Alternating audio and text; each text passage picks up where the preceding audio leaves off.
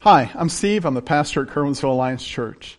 One of the neatest things in the world is that back in January, the first Sunday of January, I started a sermon series on lids. And in that sermon series, the sermon that is due today, on this day, is the lid of fear. It feels almost like God knew this was coming, doesn't it? And that He was preparing us for it. I wonder if you would unite your heart with me in prayer. We'll ask Him to bless our time together. Father in heaven, we're glad to be here around these devices, being able to hear from you and speak to you. Holy Spirit, I pray you would be in our hearts and help our attention to focus on what you might want to say. Jesus, where two or three are gathered, you're there. We are gathered. We know you're here. We trust you, Father, to show us your love. Show us your love in ways that we might not have seen it before, so that we would not fear. We pray this with confidence in you, in your name, Lord Jesus. Amen. So if you'd like to, I would encourage you to open your Bibles. We're going to be in the book of 1 Samuel. That's an Old Testament book. We're going to be in chapter 9. And I would ask you, if you have a Bible app, the YouVersion Bible app, to look for an event. Click the menu and look for an event. You might have to type in Curwensville and find the Curwensville Alliance Church event, and you can follow along. Some of you will know as soon as I say the words Dick and Morris who I'm talking about. They had a really good thing going in 1940. They were making, in 1940, $50,000 a year. Each of them were. These two brothers were making that kind of money when the average income for a guy like them was less than $1,000 a year. 50 times what everyone else was making. They had this great little business going. They were proud of it. They even gave it their own last name. They called it McDonald's. And in the years that they controlled McDonald's, Dick and Morris sold franchises for that restaurant to 15 people. Only 10 of those franchises actually opened restaurants. And that's kind of where it ended for them. They had reached their limit. They had kind of hit a lid, so to speak, that kept them from advancing further. Then along came a guy named Ray Kroc.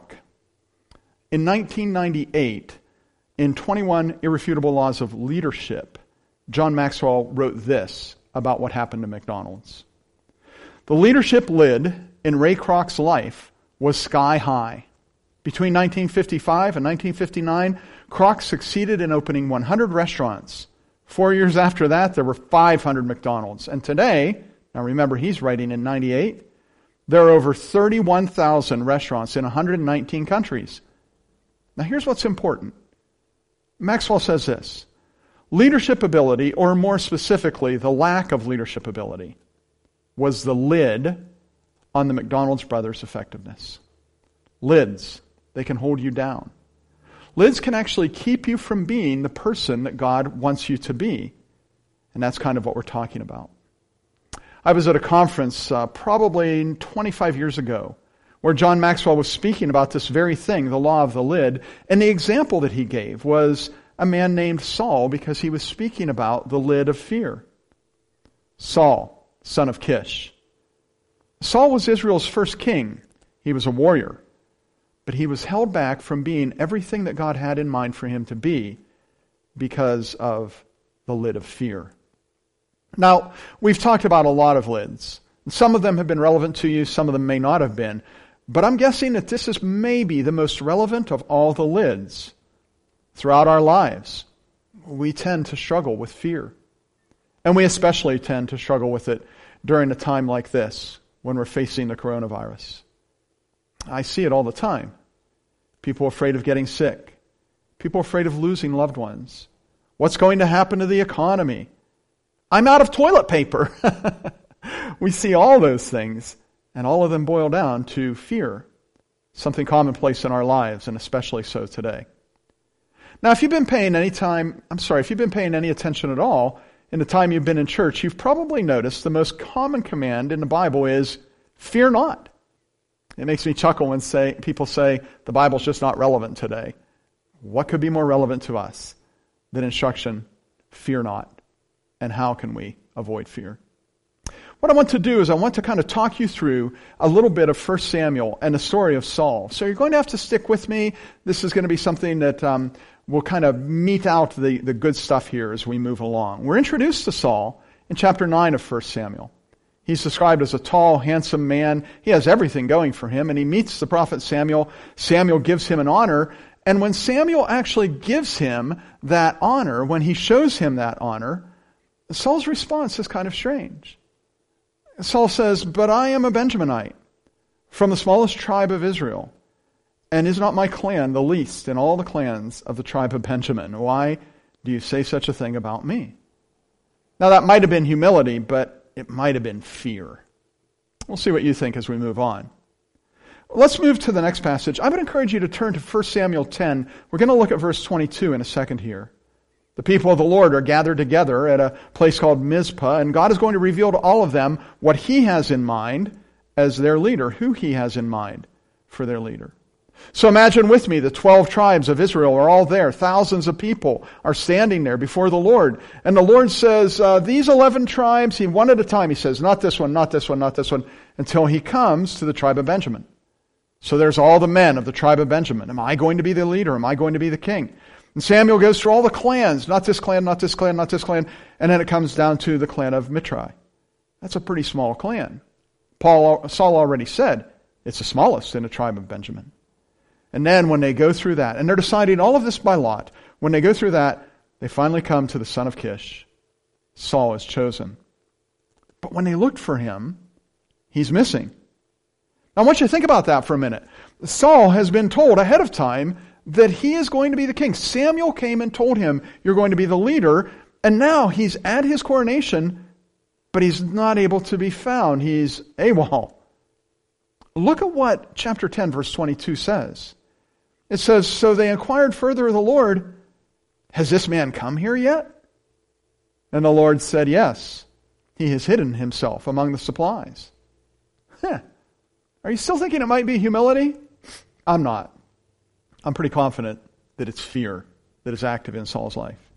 There are other places you see it. His jealousy concerning David, his failure with the Amalekites, and a story we're going to read in chapter 13. So turn in your Bibles now to 1 Samuel 13. We're going to pick up right after Saul has kind of picked a fight with the Philistines. Beginning in verse 5, follow along as I read. The Philistines assembled to fight Israel with 3,000 chariots, 6,000 charioteers, and soldiers as numerous as the sand on the seashore. They went up and camped at Michmash, east of Bethaven.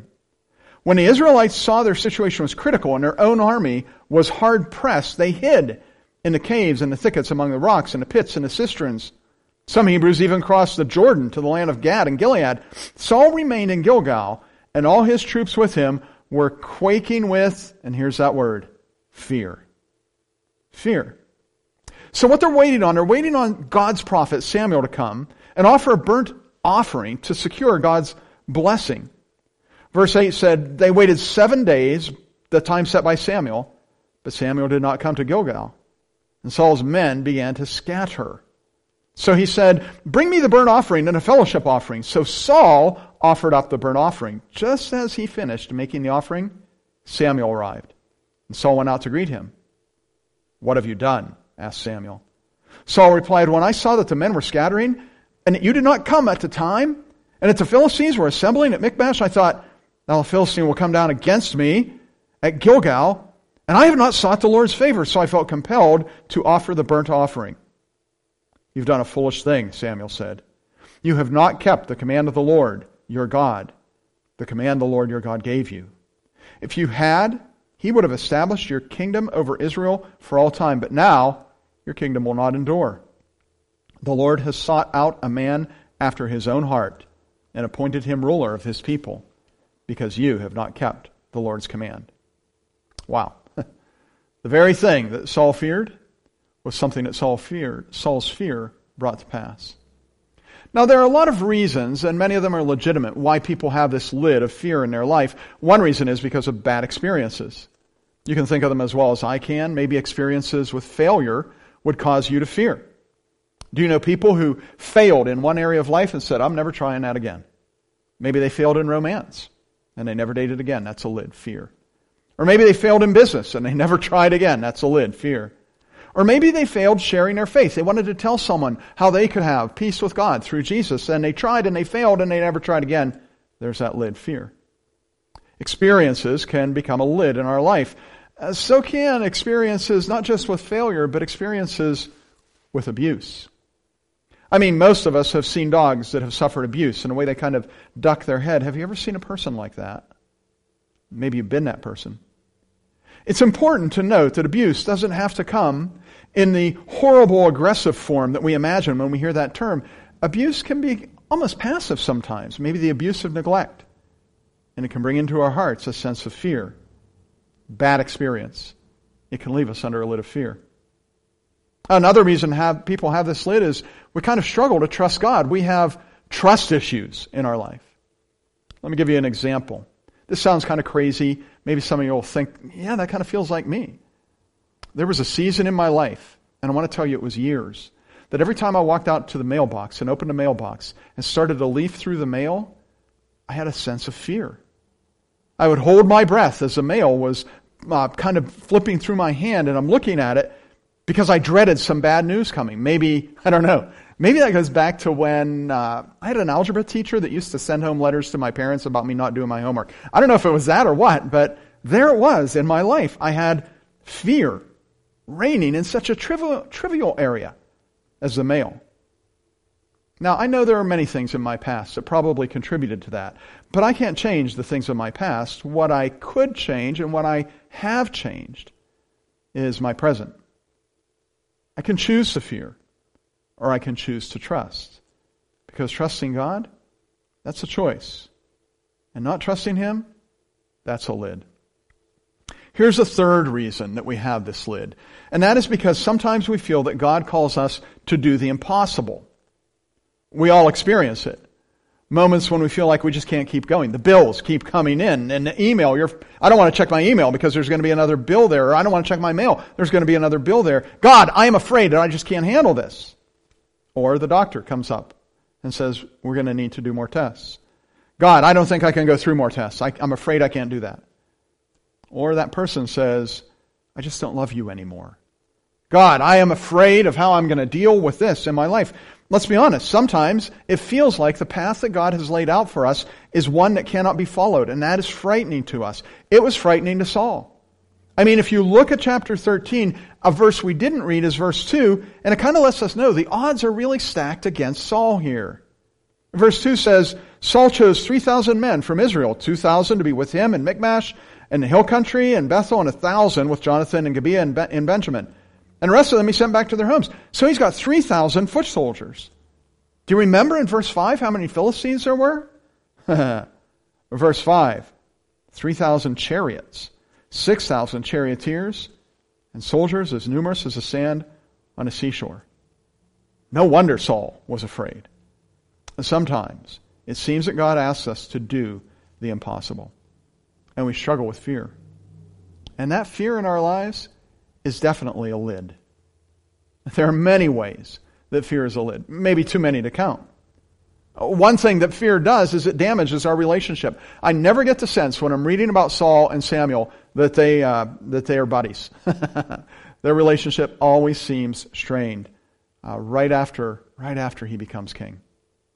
Fear creates what we call a fight or flight mentality. You're either going to put up your fists or you're going to turn up your heels and run.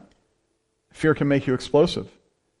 Do you know people that when they're afraid, they have that kind of hair trigger temper? They're like a gun that doesn't have a safety, that's cocked, and it's got a hair trigger. And you're just afraid to be around it. Someone might get hurt. Or maybe another illustration is the person who fear makes them like an enraged gorilla, tearing everything up. Nobody wants to be around that person, and relationships are damaged. If fear doesn't make you explosive, if it doesn't make you fight, it can make you withdrawn. It can make you like a mouse, wanting to hide from everyone and everything, avoiding meaningful conversation and missing out on genuine relationships and real companionship. Because you're afraid and you withdraw and relationships are damaged. Fear is a lid. It damages relationship and it actually prevents you from accomplishing what God might have in mind for you. There are certain things in this world God has for you to do, but fear Fear may keep you from doing those very things. It can prevent you from seeing what God has in mind for you to do and how God is going to accomplish that. That's a little bit of what happened with Saul. We read about what happened to him when he went out of fear to make that sacrifice, a sacrifice that wasn't his to make. And do you remember? Look at verse 13 again and listen to what Samuel says to him. You have done a foolish thing, Samuel said. You have not kept the command the Lord your God gave you. If you had, He would have established your kingdom over Israel for all time. But now, your kingdom will not endure. The Lord has sought out a man after His own heart and appointed him ruler of His people because you have not kept the Lord's command. Fear kept Saul from being the person that God wanted him to be. That is a very definition of a lid. And fear can actually blind you to what God is doing. Talk about timing. Sometimes I really pity Saul in this passage. Saul jumps the gun. He offers the burnt offering. And there's a part of me that doesn't blame him. Samuel, you said you'd be here. Where are you? And the very next verse, after it tells us that Saul offered the burnt offering, the very next verse says, just as he finished making the offering, Samuel arrived. Wow. So Samuel, as he's coming onto the scene, he sees the smoke. He smells the burnt offering. For Saul, there is no hiding what he has done. And you may wonder, how could Saul not know that Samuel was coming? Well, I don't know.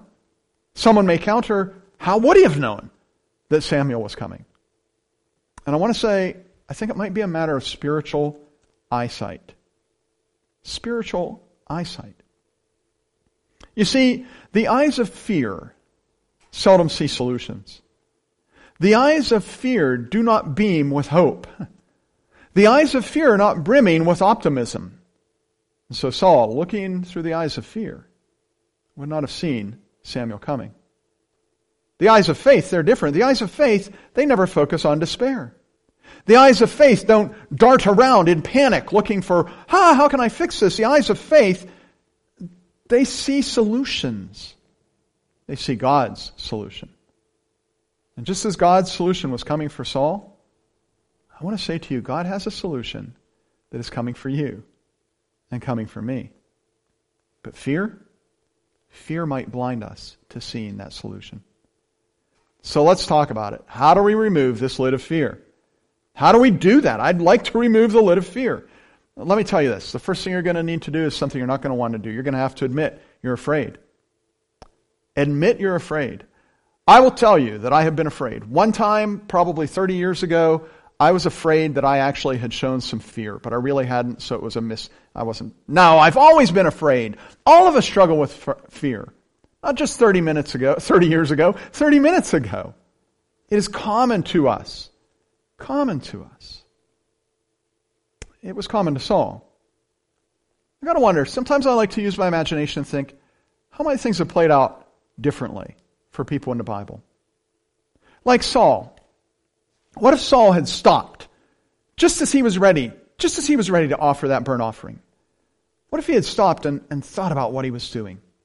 And what if he would have seen himself, that he was a man who was acting in panic, in fear? I don't know, maybe that could have been a whole new start, a major life change in his life path. Self-awareness, being aware of what's going on in your heart and in your mind, that is really the starting place for effective change in your life.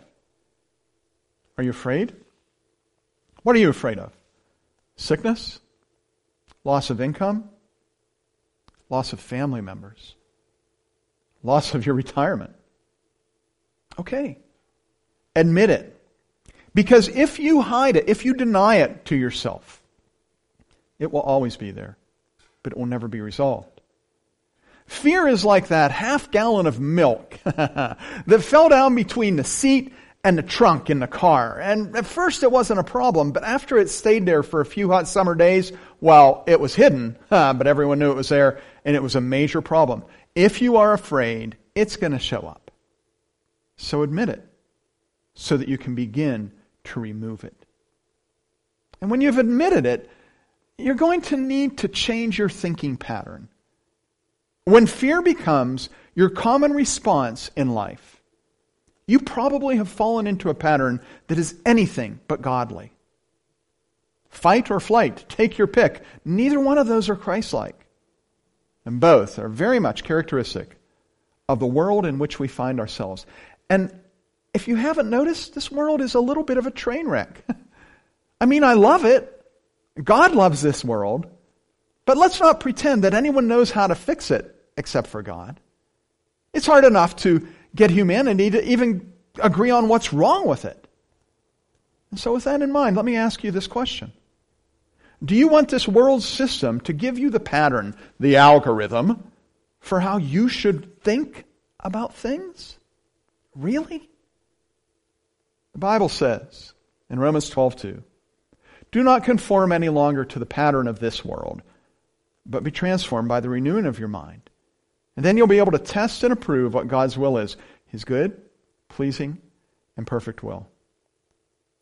Let me ask you, what thinking pattern have you picked up that you need to put down? The answer to that question will help you put your finger on a pulse of your fear. Be transformed by the renewing of your mind. Ask God to tweak your brain a little bit. Ask Him to turn it from the pattern of this world to His pattern. And as you do that, align your mind with the mind of Christ. You know, lots of people like John 8:32. It's one of those verses that's an aphorism that Jesus says, and we remember it. It has power. It has impact. You will know the truth, and the truth will set you free. Love that verse. It's a great verse. It's freeing. But don't miss the verse right before that one.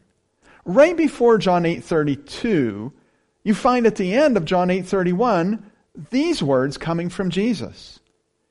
If you hold to my teaching, you really are my disciples, then you will know the truth, and the truth will set you free. Did you hear Jesus' qualifier? Knowing the truth, that's not what sets you free. I can know the truth about addiction and remain in bondage to alcohol and other drugs. I can know the truth that it's more blessed to give than to receive and remain in bondage to selfishness. I can know the truth that says, I need not fear, for God is with me, and I can still remain in bondage to fear. So how do I get out of that? Hold to Jesus' teaching. Over and over again, people like you and me ask questions about our fear. We struggle with anxiety. We find it difficult sometimes to experience joy. We find ourselves overwhelmed with worries, and we wonder, why can't we be free of these? Let me just state the obvious. You will never be the person God wants you to be if you do not align your thinking with Jesus' way of thinking. And you will always live in fear, and the truth will never set you free from it until you align your mind with the mind of Christ. And aligning your mind with Jesus is not rocket science. It is simply living as Jesus lived, as He instructed us to live. Are you afraid to love someone? Align your view of love with Jesus' view of love. Greater love has no one than this, than He lay down one's life for a friend. And you'll be set free from fear. Are you afraid to forgive someone? Align your view of forgiveness with Jesus' view of forgiveness. Father, forgive them, He said from the cross, for they know not what they do. Align your thinking with that thinking, and you'll be set free from fear. Are you afraid of the storm that you live in? Obsessing about COVID-19 maybe? Align your view of life with Jesus' view of life. In this world you will have tribulations, but be of good cheer, Jesus says, for I have overcome the world. And when you align your thinking with that thinking, the lid of fear begins to disappear. But it doesn't stop with aligning your mind with the mind of Christ. You need to discipline your mind as well. The human mind, that is a place that spiritual battles are fought.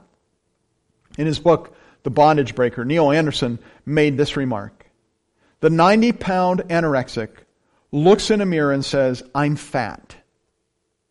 The legalist reads Matthew 23, where Jesus denounced the scribes and the Pharisees, but he can't see that he himself is no different than the scribes and the Pharisees.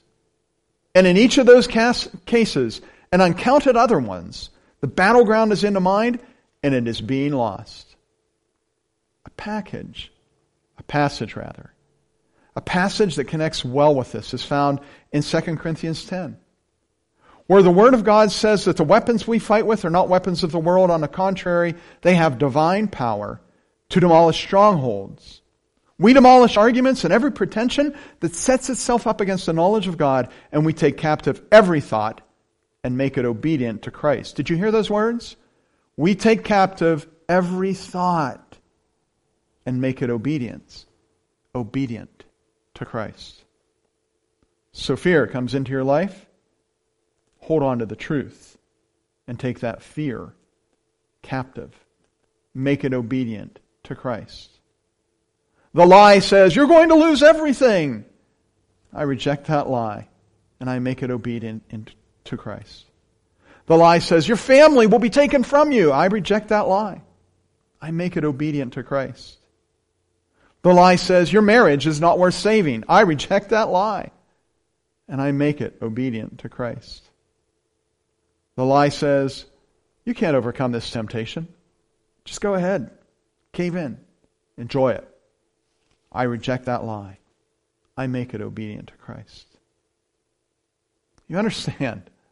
Removing this lid means admitting you're afraid, changing the pattern of your thinking, aligning your mind with the mind of Christ, and disciplining your mind to reject fear. Because fear, it is a lid. And the only way to remove it is through your relationship with God. And honestly, that's a bit of what God is talking about throughout Scripture. He wants you to overcome fear and know that you are deeply loved. He says that perfect love casts out all fear. He wants you to know you do not need to fear when He is with you. And over again, He speaks to this.